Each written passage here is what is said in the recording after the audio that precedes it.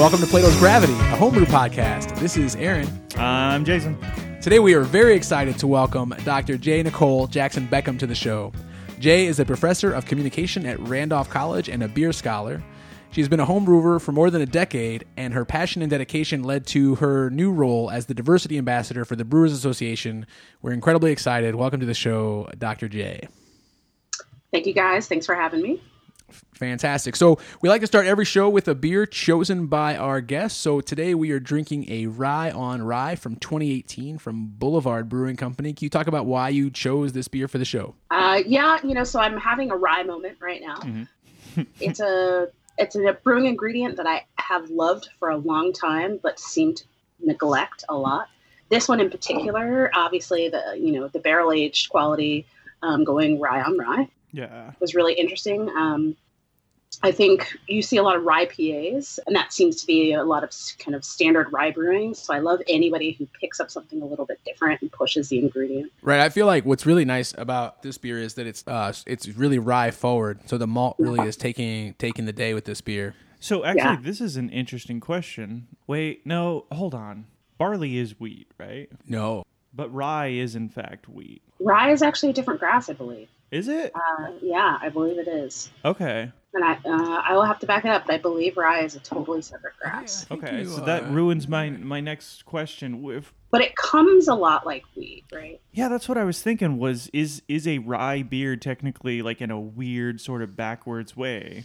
Because I know it's it's a super low gluten, like compared to the normal wheat that you would use for flour or almost any other application that you'd use wheat for. It's a fairly low gluten wheat, but it's not gluten free. No, it's not. It's gluten free. It's a wheat-like cereal plant that tolerates poor soils and low temperatures. Yeah.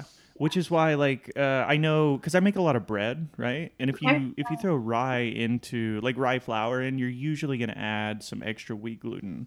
Because it just you don't get those protein meshes quite the same as you would. So you got to add a little extra in there. That's interesting. I didn't realize it's actually a separate cereal. So you've brewed a little bit with rye. What when you put rye into a beer, what percentage of the grain bill would you typically use? Yeah, so I've gone generally between 10 and 30% of the grist. Rye doesn't have a husk, so you can get a lot of stuck mashes with it. I absolutely love that rye gives you this really spicy maltiness but it doesn't have the heaviest mouthfeel, right? So you get all this concentrated character, but it can still be a little bit dry. Yeah, I feel like it's a very complex but not heavy flavor. Yeah. So I have put it in kind of malt forward IPAs, which I actually love. Rye and a Scottish ale yeast. Ooh. Just do something so dope together that I really love. Have you done a Scottish beer? Have you done rye with Golden Promise? But no, I haven't. But that would probably be really great. Usually, I kind of go Maris Otter. Okay.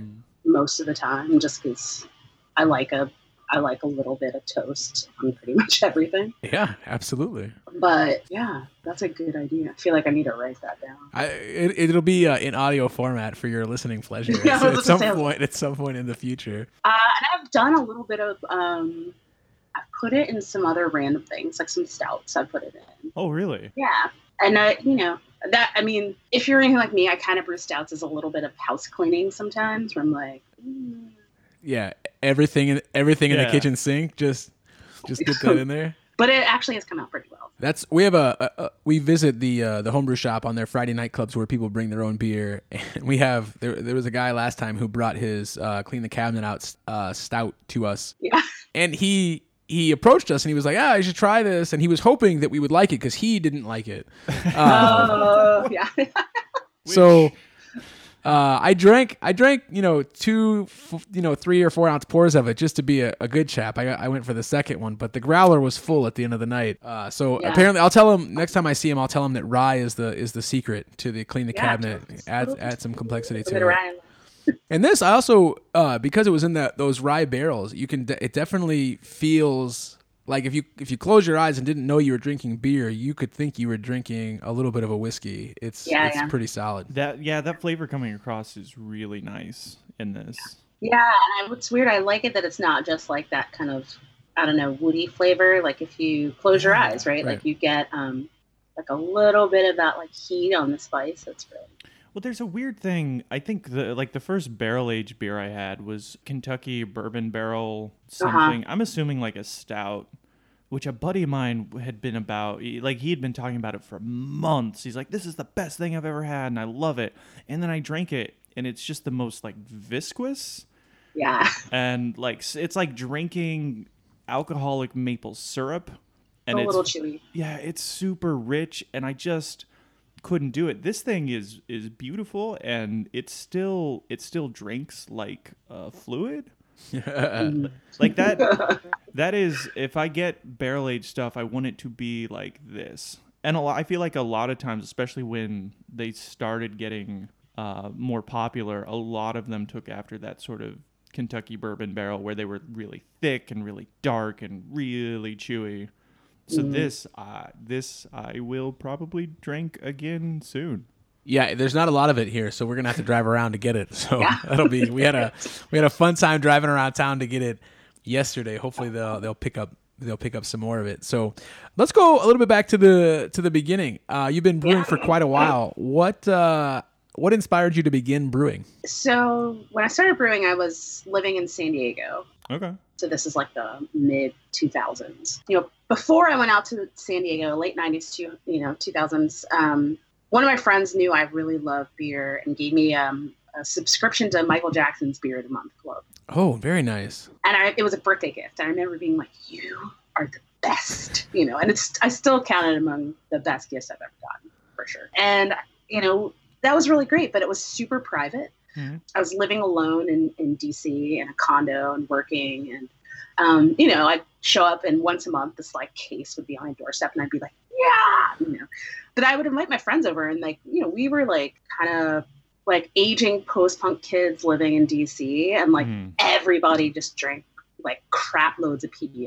You know? And I'd be like, "Come on, friends, like come drink my sweet beer with me." And they're like, like none of my friends are into it. Jason's really mad at the rest of the hipsters for making PBR expensive. It's a fine, like when it was cheap, it was worth the money. Like they did drive the price up there. Yeah, it's true. Now I'm rocking, and now I'm big on hams. Hams is my go-to cube. No, I don't think that's distributed out this way. Oh, it's terrible.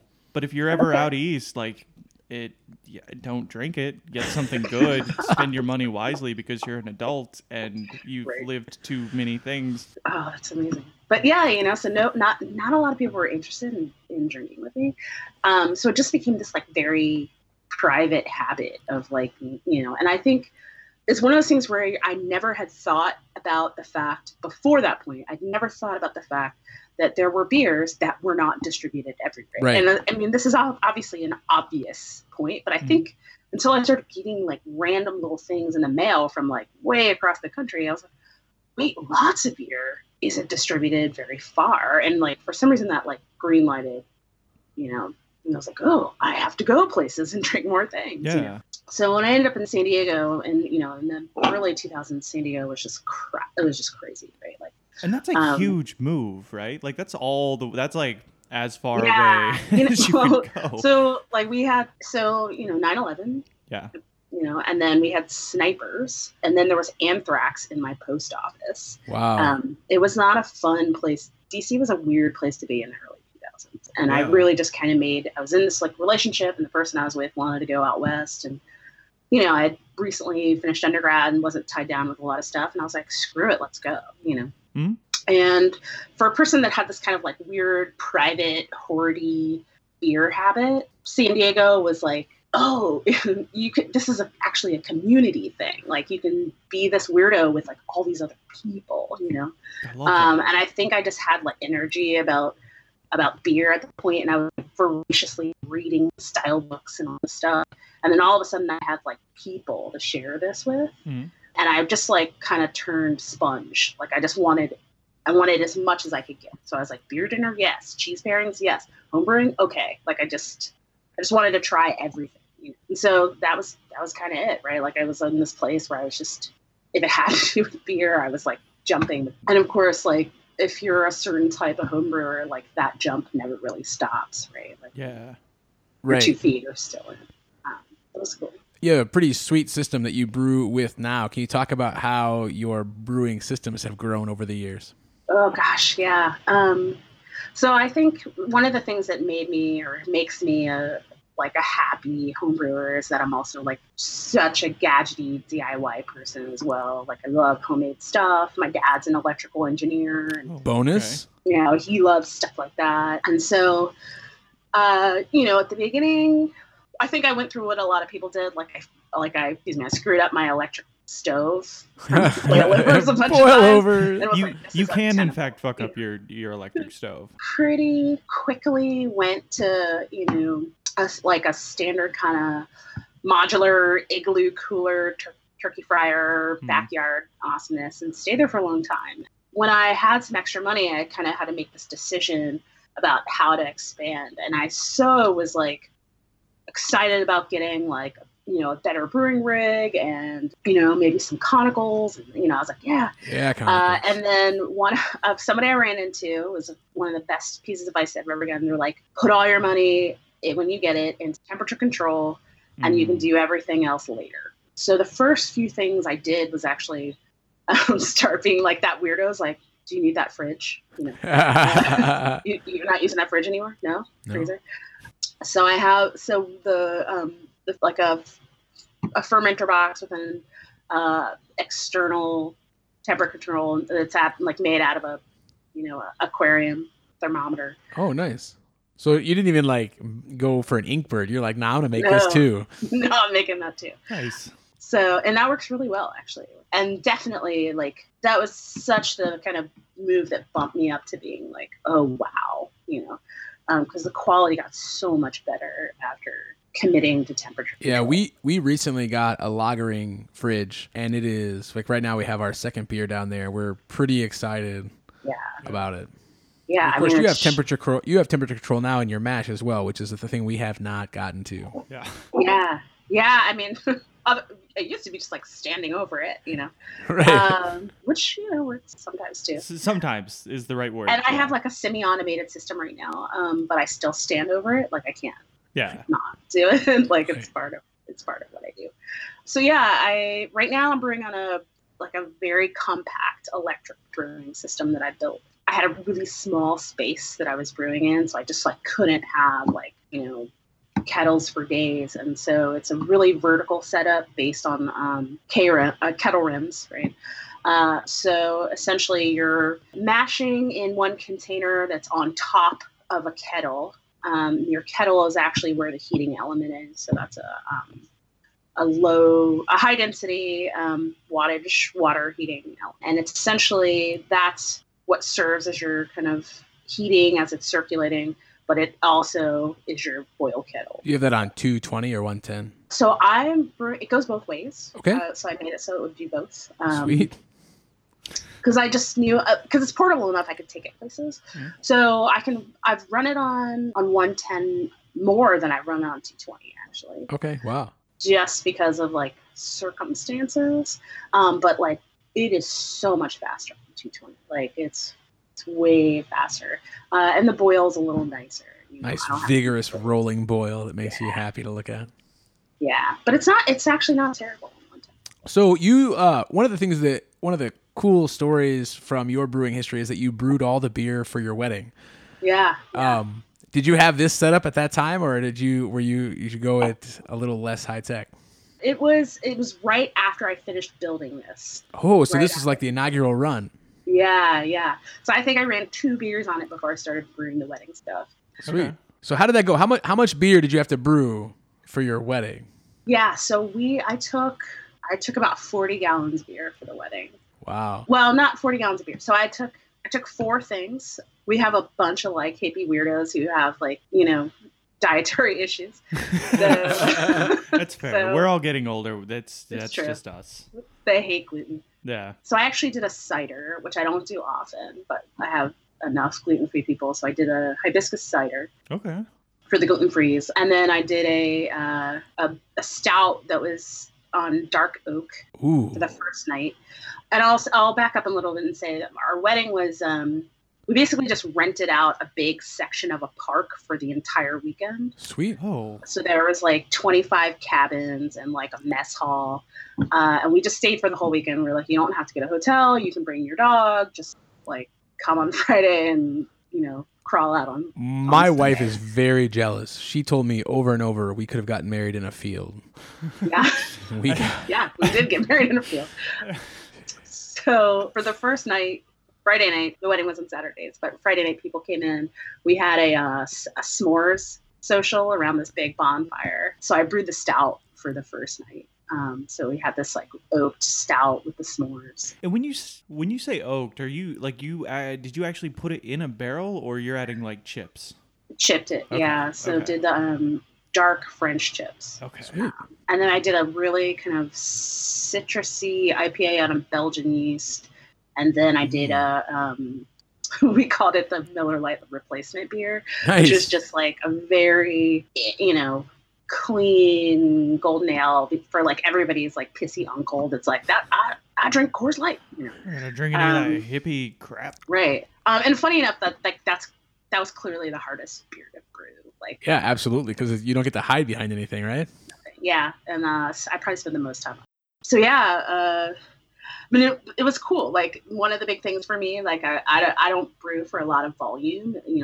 I'm pretty much the beer drinker in the family. And so I can roll through 5 at a time pretty leisurely.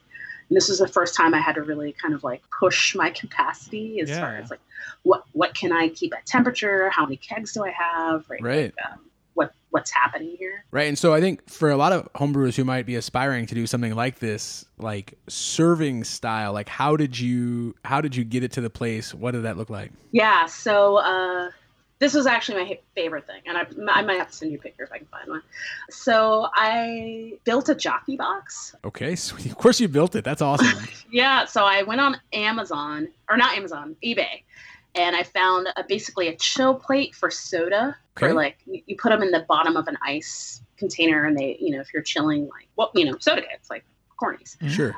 So it's a 6 in, 6 out. I only use 4.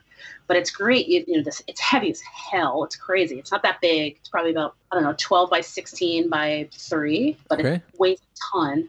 I stick it in the bottom of a really nice cooler and ice it, and it chills like perfectly cold. So just, drilled lines in the back of the cooler, installed 4 faucet shanks in the front. And that, I've used that for a couple of homebrew festivals. For the wedding, we built this, it was just almost like a big lumber wall. Mm-hmm. And I kind of pulled the shanks out of the cooler and installed them in the wall. The people just walked up to this kind of, wall and poured their in. That's fantastic. So, yeah, that's really great. And you got to get a cooler with wheels so you can roll the heavy ass jockey box around. Yeah, absolutely.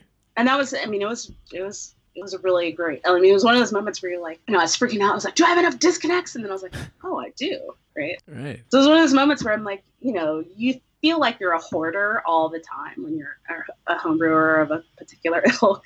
Yeah. And I like to some degree have like low level guilt about it all the time. But on that day, it was like, yeah. Like I was proud of every damn thing I've ever saved. Well, and it's kind of cool that you were able to scale up that much. Like, what was that process like? How much planning on top of already planning your wedding? Because that's already, I'm not married. I don't know what it's like. It sounds like a nightmare. Like, yeah, it kind of is. Yeah. It's a beautiful nightmare. Well, I mean, the end result is amazing. Controlled chaos, right? Yeah, it's that thing. It's your day, but it's everyone else's day. Yeah. I will say the wedding planning process would have been like way more horrible had like the beer not been one of my major projects and responsibilities. Okay. Like when everything's kind of falling apart and right, people are stressing about the little things, like who's going to sit next to who, and you're like, nobody cares about that. Yeah. Everybody sit down and eat. Like you just start getting like. There's food, really just do it. The beer's going to be really good. No one's going to care. No one's going to care, right? I could kind of run off and like tinker with beer, check on kegs, and it became kind of a sanctuary. And it was cool. Like, you get to share beer with people that come over, and I have a kitchen kegerator, but I don't think I've shared that much beer, or that many beers at one time with that many people I really care about. Yeah. So it was just awesome. It was a great experience. Yeah, I mean, I feel like, you know, a lot of people who homebrew, myself included, like I brew to share. I try to drink less beer now than I ever have because beer drinking and health and all that fun stuff. But I really like to share the beer with other people. So can you talk about how, you know, on this day that's like this ultimate day for you and then sharing, can you just spend a little time with that? Yeah, I mean, it's so hard to put in place because, like, you know, anybody out there who's like gotten married, you know, like you show up and then like all the things happen and then you're like, what the hell? Just, you know, like you didn't eat and you're like exhausted. And it's a blur. Yeah, it's a complete blur. But some of the moments where I actually got to slow down and just like enjoy my wedding was when people were like, you know, can I get behind this wall and sit back there? And I'm like, yeah, come on, you know, and showing them like, okay, here's the CO2 tank, here's the, you know, just showing them how it works. And they're like, you know, talking with older family who just have never even considered giving craft beer a thought, who were like, this thing is good, you know, and maybe that might be the only craft beer they ever drink. But in that moment, they wanted to talk to me about it.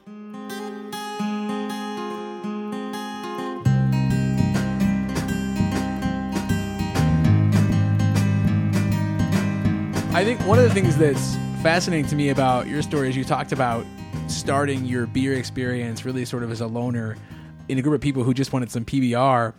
And now you're in a situation where you are not only the mentor for the Zymology Club at your university, but you're in a huge role for the Brewers Association. So that's, for me, that's kind of like beer is about community. So can you talk about that journey?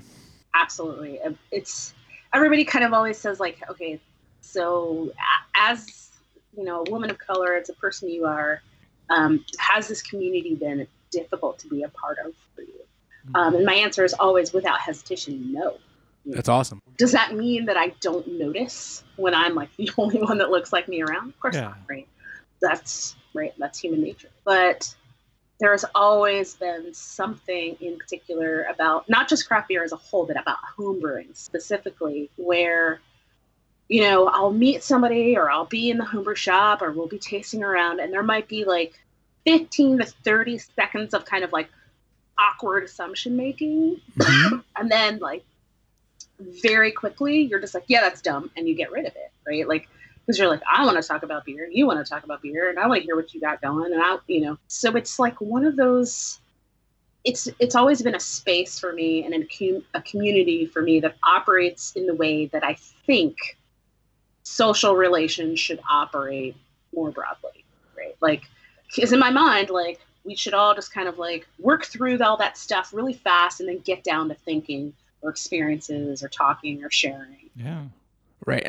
I feel like the quickest way to love someone you don't know is to get to know them. And I think having a shared language about something and a shared like practice really facilitates those types of conversations, and it breaks down walls in an amazing way. I'm actually almost 1,000,000% positive the quickest way to love someone you don't know is to stare in their eyes until they love you.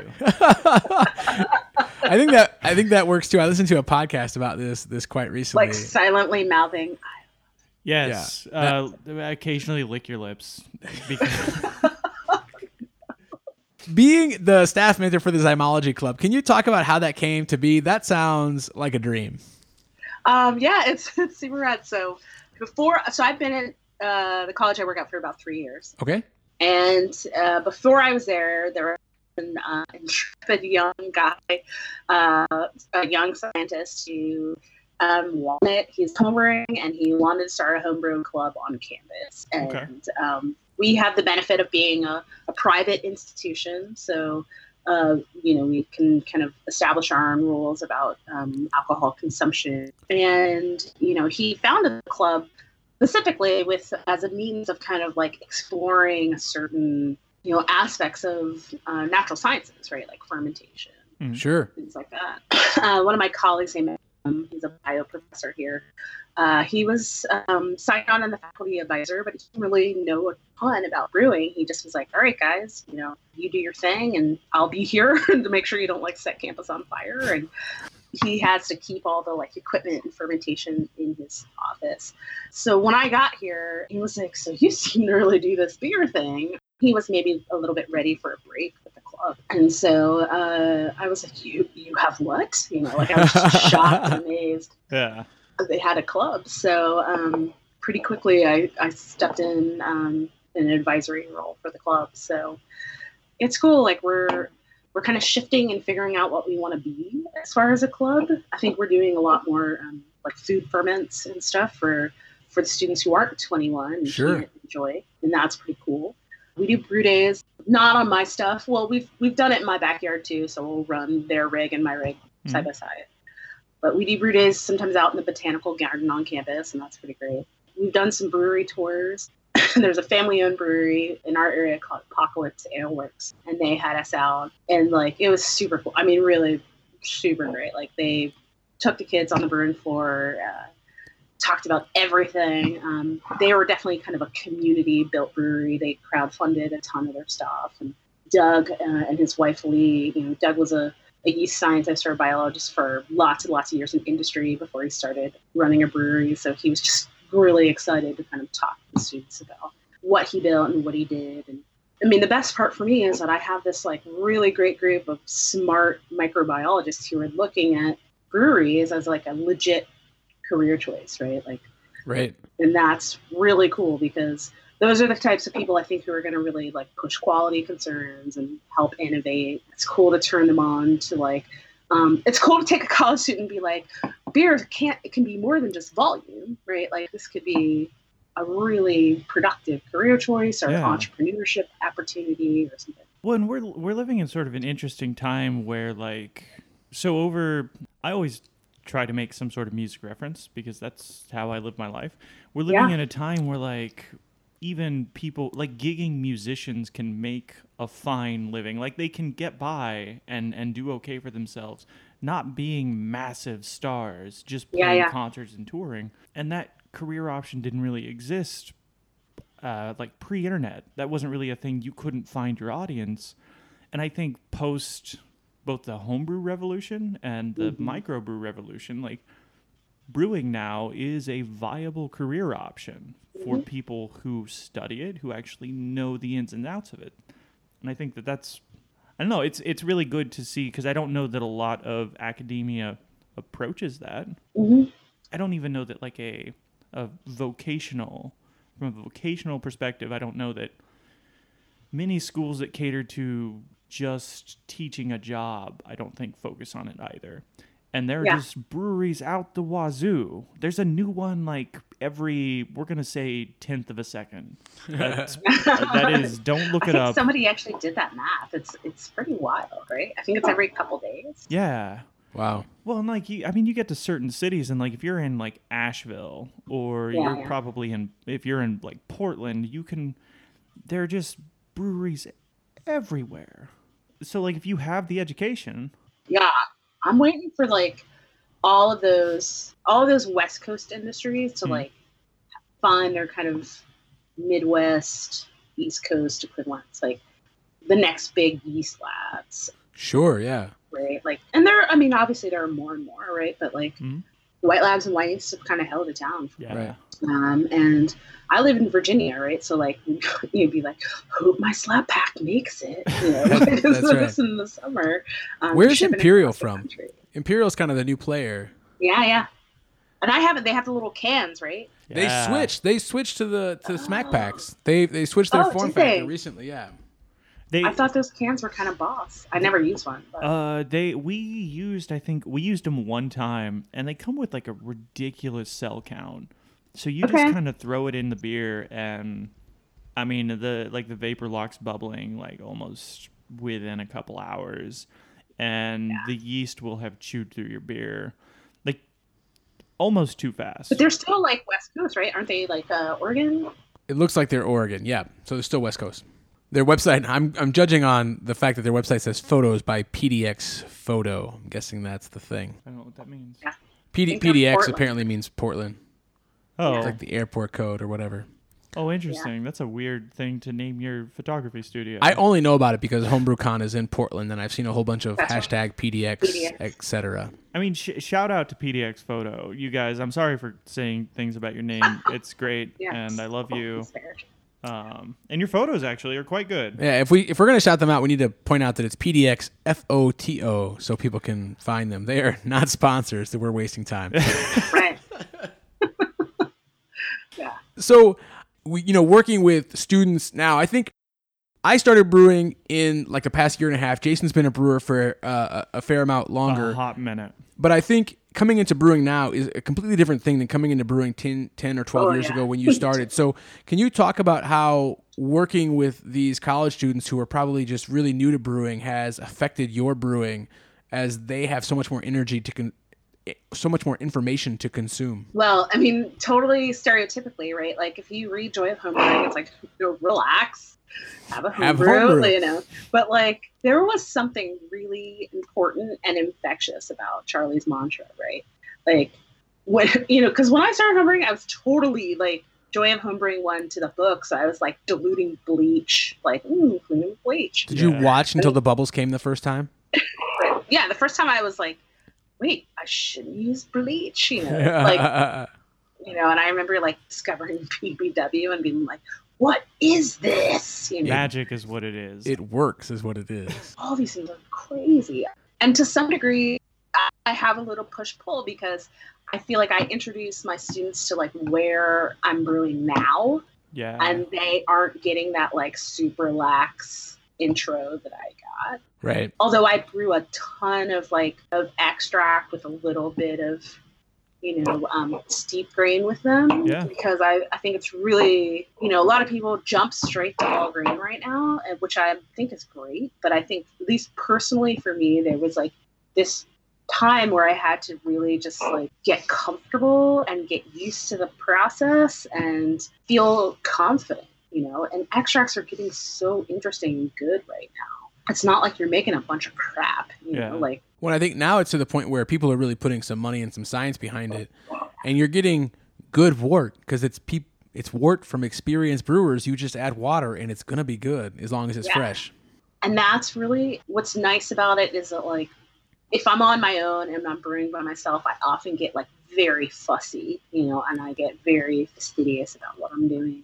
And brewing with the kids definitely makes me just cool out a little bit and remember like, oh, you know what, you really just like standing around with a beer in your hand a lot. Like that's part of it. That's really great, and they kind of help me like cool out some, and that's really great. Yeah. Like Jason often reminds me that beer is robust and it usually makes it through the process. Yeah. But I've also of the two of us, I'm the only one that has dumped a beer as well. But you know what? I'll take a dumped beer, but getting to stand around with a beer in my hand. So being fastidious with your beer a lot of times starts with recipe. Say that one more time. Fastidious? I said it wrong. Come on.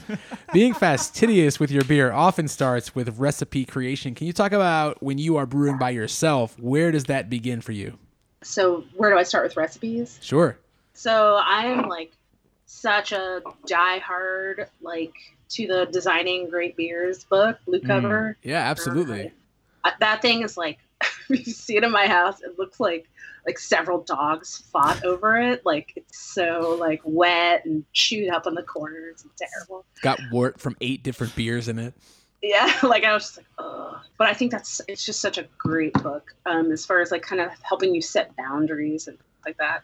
I use software. I'm a Mac user, so I use the Beer Alchemy software. Beer Alchemy? All right. Fantastic. It's not nearly as robust as Beersmith, but it kind of does what I want it to do. Is it easier to use than Beersmith? I find it easier to use. It couldn't be harder. So you're jumping the gun on today's listener question. So I'm going to hop right to it. So the listener question today is: there are a lot of options for brewing software out there: Beersmith, BrewTarget, Brewer's Friend, Beer Pro Tools, etc. Which do you use, if any, to put your recipes together, and why did you choose this one? So can we take a break real quick and figure out who is the listener in this instance? Tracy is the listener. Okay. Yeah. Tracy is the listener. Thank you. So we actually don't have real listeners. It's just people who I know who I've had listen to our only edited episode so far. I like it. You've already given away your answer, so why did you choose the software other than you have a Mac? It did the things that I wanted to do and not much more. And like for me, like feature creep is such an obnoxious part of software. Like I'm like, I don't. So for instance, like one of the things people are like, oh, but you don't have like calorie counts or nutritional information if you don't use Beersmith. And I was like, I don't drink beer because I'm trying to lose weight. Like, it's counterproductive. Like I mean that's awesome, but like that's not what I wanted. Like really what I need is like I need a decent ingredient database. I need to be able to like manage my own ingredients. I want to know about targets. I want to be able to like update through the process. I want good SRM estimation. Like I just really wanted a good set of basics, and I think Beer Alchemy gave me that. And it has a nice little phone sync, so when I go to the homebrew store, I can get a nice list for my recipe. Nice. So for me, I use Beersmith because that's the first thing that I encountered when I started brewing. And I keep using Beersmith mostly because Brad Smith, I think, taught me how to brew. I've listened to every one of his podcasts, and it's sort of I haven't investigated other softwares because I almost feel like I owe it to him because he puts out so much of that content. It's really strong content. So I use Beersmith. I will say though, I have never once looked at how many calories my beers have. Good for you. Yeah. I appreciate that. Thanks, Brad, for putting that in there. That's not what I do. Jason, what do you do when you make recipes? Usually when I make recipes, I write them down. I actually, I guess I use Beersmith now because we brew together, but traditionally I've just kept like a brew log. Yeah. And I think that that's fine. I think that it has actually helped me because I'm traditionally really bad at writing things down. I was like, I'm one of those people, like I was really gifted from an early age with like a pretty decent memory. So I just never got in the habit of writing anything down. But I'm in my 30s now and I don't have as good of a memory as I used to. There's just more stuff in there. So having something that's like forcing me to write stuff down, it's actually been quite good for me. Yeah, so I think a lot of times I'm looking to kind of try out or test a particular thing, like a new approach to water or a new hop or figuring out some new malt or something, right? Like I'm trying to kind of figure out a new thing, and if I'm not doing that, then I'm just doing like iterations of a particular recipe that I just want to see if I can make better. Sure. Yeah. And then like my homebrew store, and so I live in Central Virginia in Lynchburg. It is not the beeriest town in the world, and we have like one homebrew shop I like to go over there and support, but they don't have the greatest range of things. So I'm often kind of supporting with online purchases. So a lot of times it takes me like quite a little bit to get everything together. Yeah, which is different. Several years ago, like when I was working on my PhD, I was actually managing a homebrew shop, and so that was, I had a lot of access, and that was really great. Now it's just kind of like, it takes a little while to pull things together. We're figuring it, and I'm still trying to figure out the water in my town. So are you using like tap water when you're brewing? So the cool thing is, like, one of the reasons why lots of the big breweries, like your Deschutes and Green Flash and folks are coming out to like central Mountain Spine, Virginia, which is the same mountain range that runs straight through Asheville, is we have really freaking dope water. Yeah. Even if it's municipally treated, we have pretty dope water. Other towns I've lived in around here, you can get water analysis pretty easily from the municipal water management. I've had a harder time here, although I like tweeted out about it recently, like, hey, what's up? Can I get some water chemistry? And now they're like, oh yeah, you can email me. So nice. So back up the phone. You managed a homebrew shop? Well, so not independently. Yeah, I worked as a manager at a homebrew shop, and it wasn't just a homebrew shop. It was it's kind of what you call a brew and grow. So it's like some hydroponics and stuff in there. It's like organic gardening, hydroponics, and homebrew and winemaking.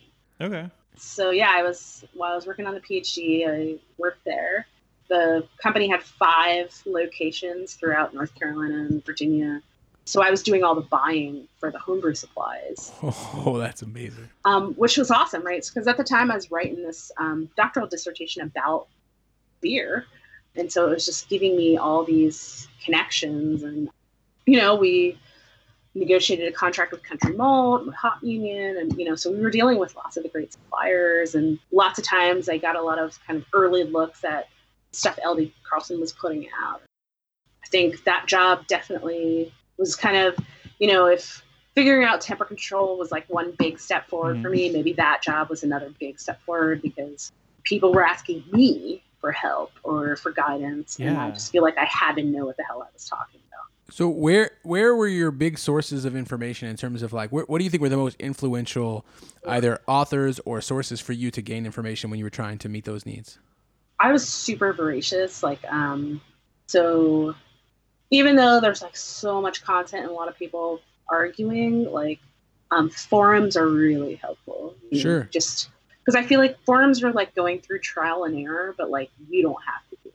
Yeah. Right.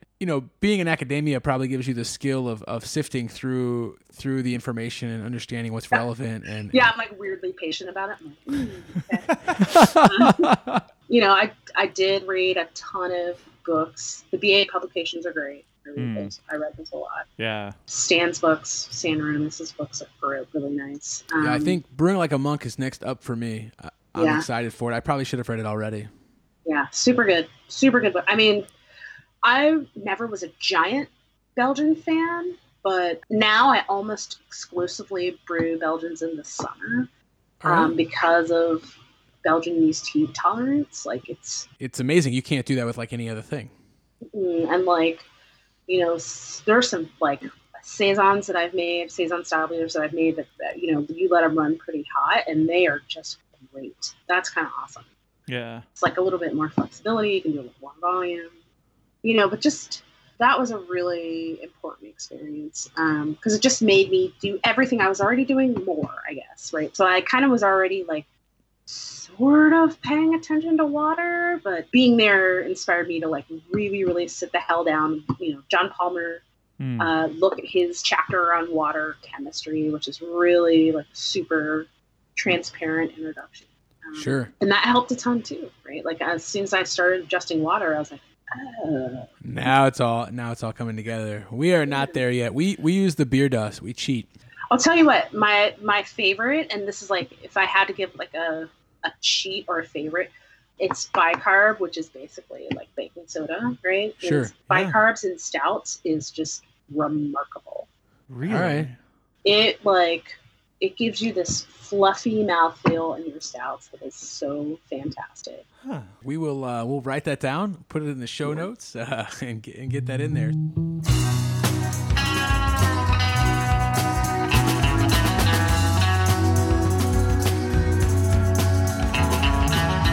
One of the things that I wanted to make sure that we get to before we get towards the end of the show is recently, in response to someone who was praising your work as the diversity ambassador for the Brewers Association, you said that when you approach a problem, you make thought collages, borrow and adapt from the best, and rely upon every community to articulate its best self.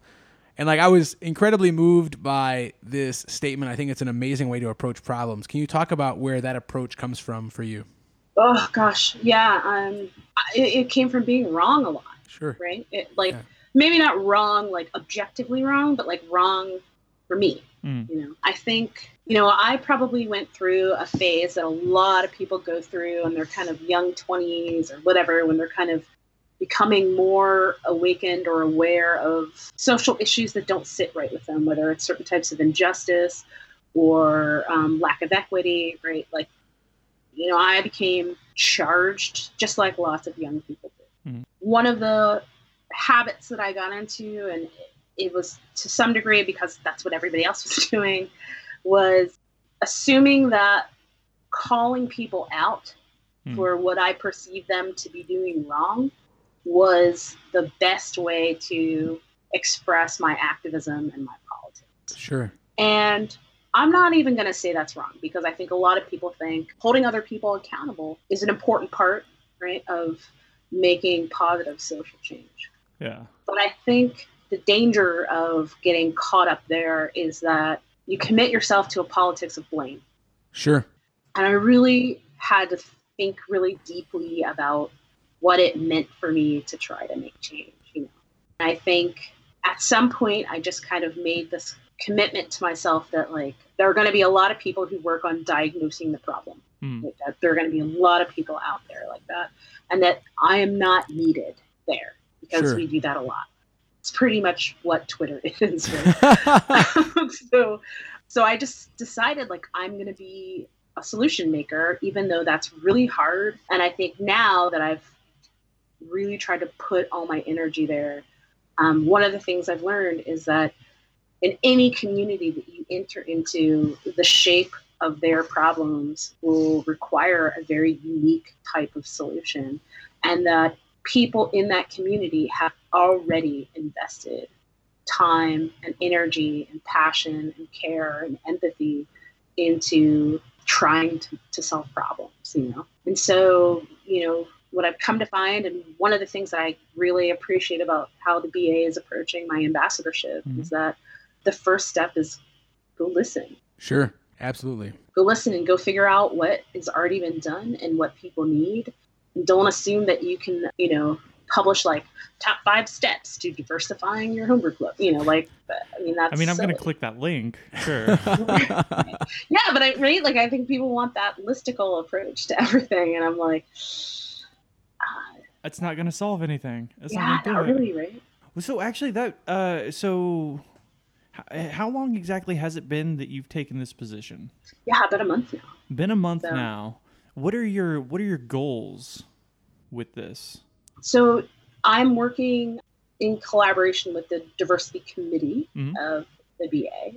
The committee is definitely still forming its goals. Okay.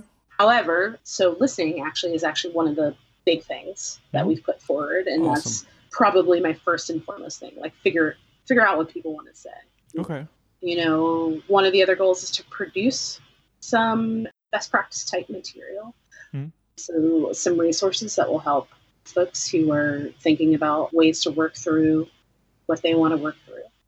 And that's part of it. Research for me, it was kind of one of my conditions of accepting the post. Like I want to be able to work as a researcher. So bring data to the problem. Lots of times when we talk about diversity and inclusion, it's really like cheerleading. Sure.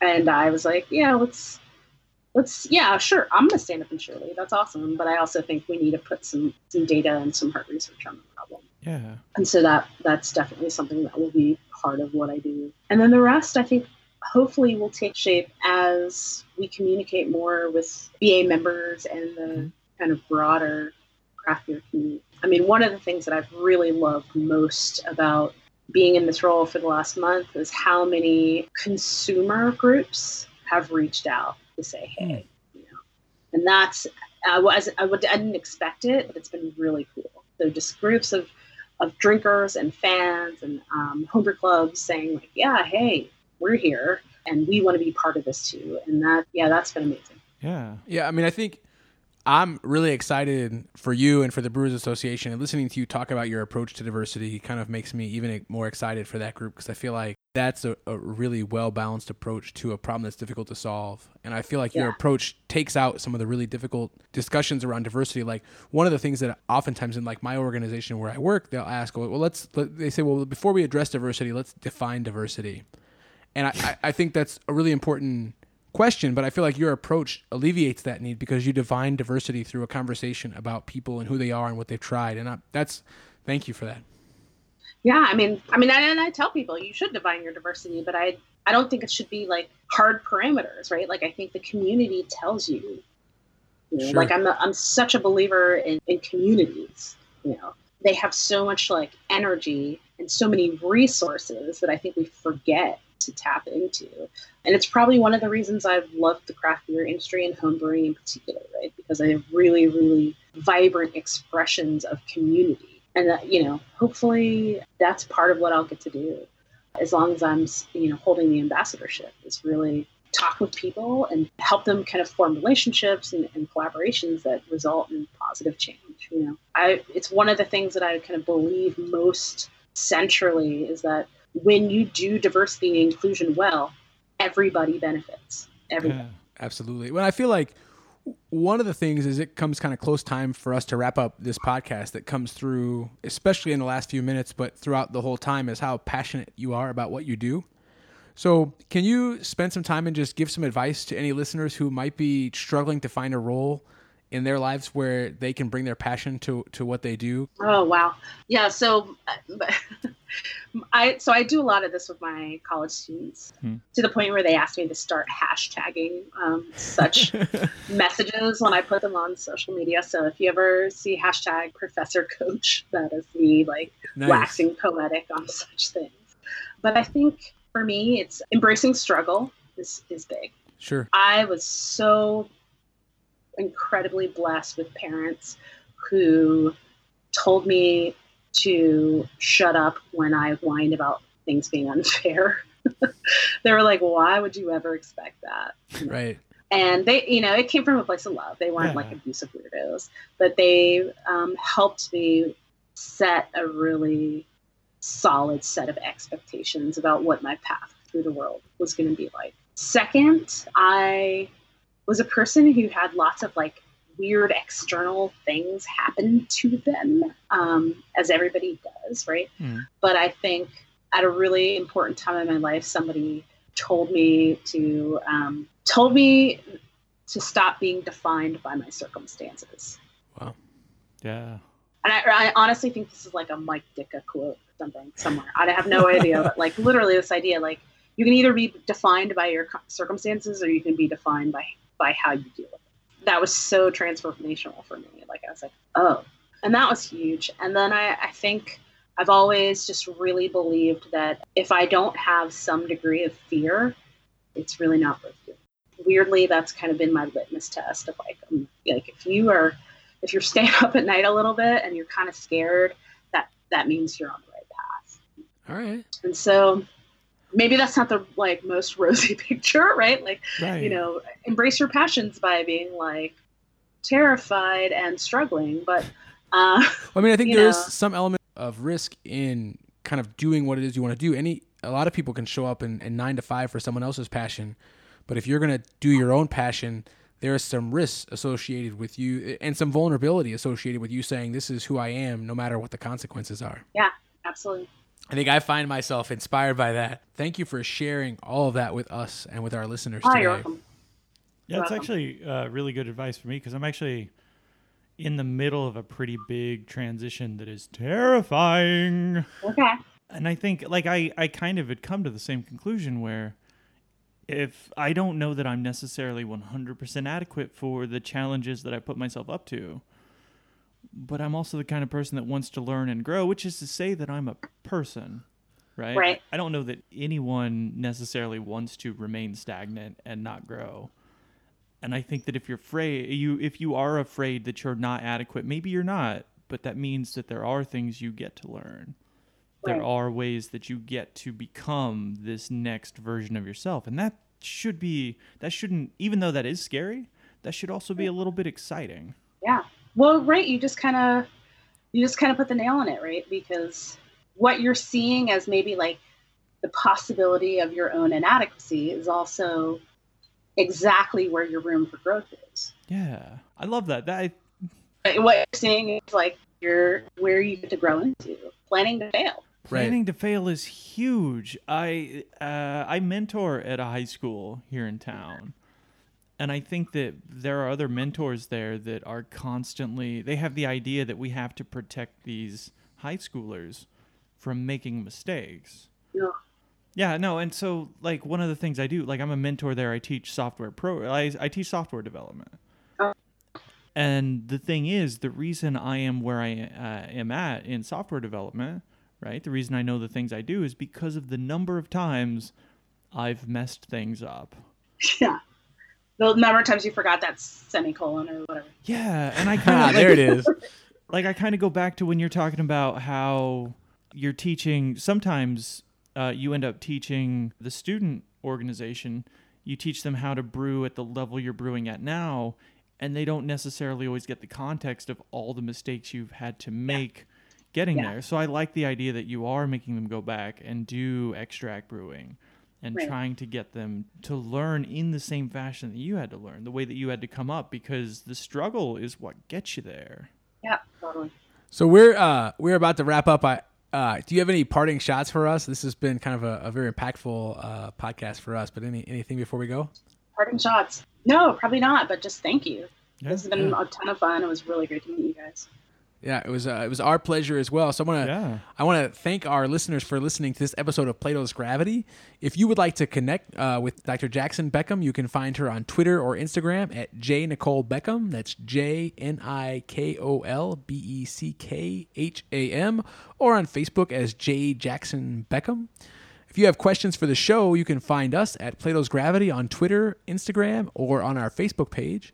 You can also email us at podcast@platosgravity.com. And if you love the show, please consider supporting us on Patreon. Our Patreon supporters will receive an RSS feed for bonus outtakes of every episode. Thanks again a ton for listening to the show.